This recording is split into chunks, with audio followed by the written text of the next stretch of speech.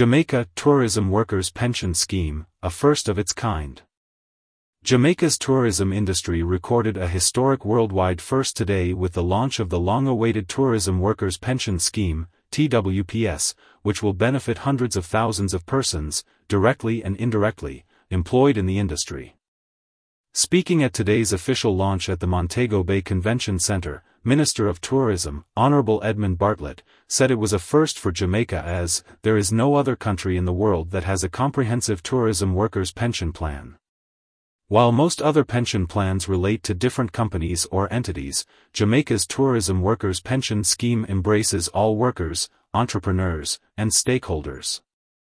The TWPS, which had been in the making for 14 years, was rolled out with Guardian Life as fund administrators and Sagicor Group Jamaica as fund managers.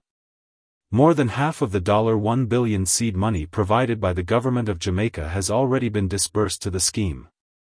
Emotionally recounting the genesis of the pension scheme, Minister Bartlett recalled that nearly 15 years ago at an annual breakfast with workers at the Norman Manley International Airport, at the start of a winter tourist season, we saw a red-cap porter who was 78 years old, still pushing the trolley with loads on it. I said, "How long have you been doing this?" He said 45 years. So I said, "Why are you still doing this after 45 years? And he said, "If I don't do this at this age, I will not be able to buy my medication, worse, I might not be able to buy my food." Minister Bartlett said he felt that something is wrong with this picture, as nobody is supposed to be working in any industry, albeit the industry that I am leading, and is compelled at 78 to continue to push heavy loads because there is no recourse. Supported by the Tourism Ministry's Permanent Secretary, Ms. Jennifer Griffith, a resolution was made. We have to do something about it, we have to create a pension plan. Participants in the plan are protected by state legislation, with the Financial Services Commission managing the surveillance and regulatory framework to safeguard against breaches and unscrupulous behavior. Also, a tourism worker is to be included on the TWPS Board of Trustees. Minister Bartlett said the pension fund could become $1 trillion in 10 years.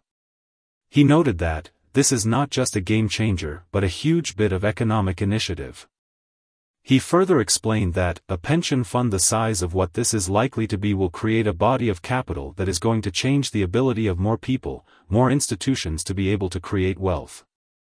Also welcoming and lauding the fund as a game changer was President of the Jamaica Hotel and Tourist Association, Mr. Clifton Reeder, President of Guardian Life, Mr. Eric Hausen, EVP and Chief Investment Officer at Sagicor Group, Mr. Sean Newman, and Chairman of the TWPS Board of Trustees, Mr. Ryan Parks.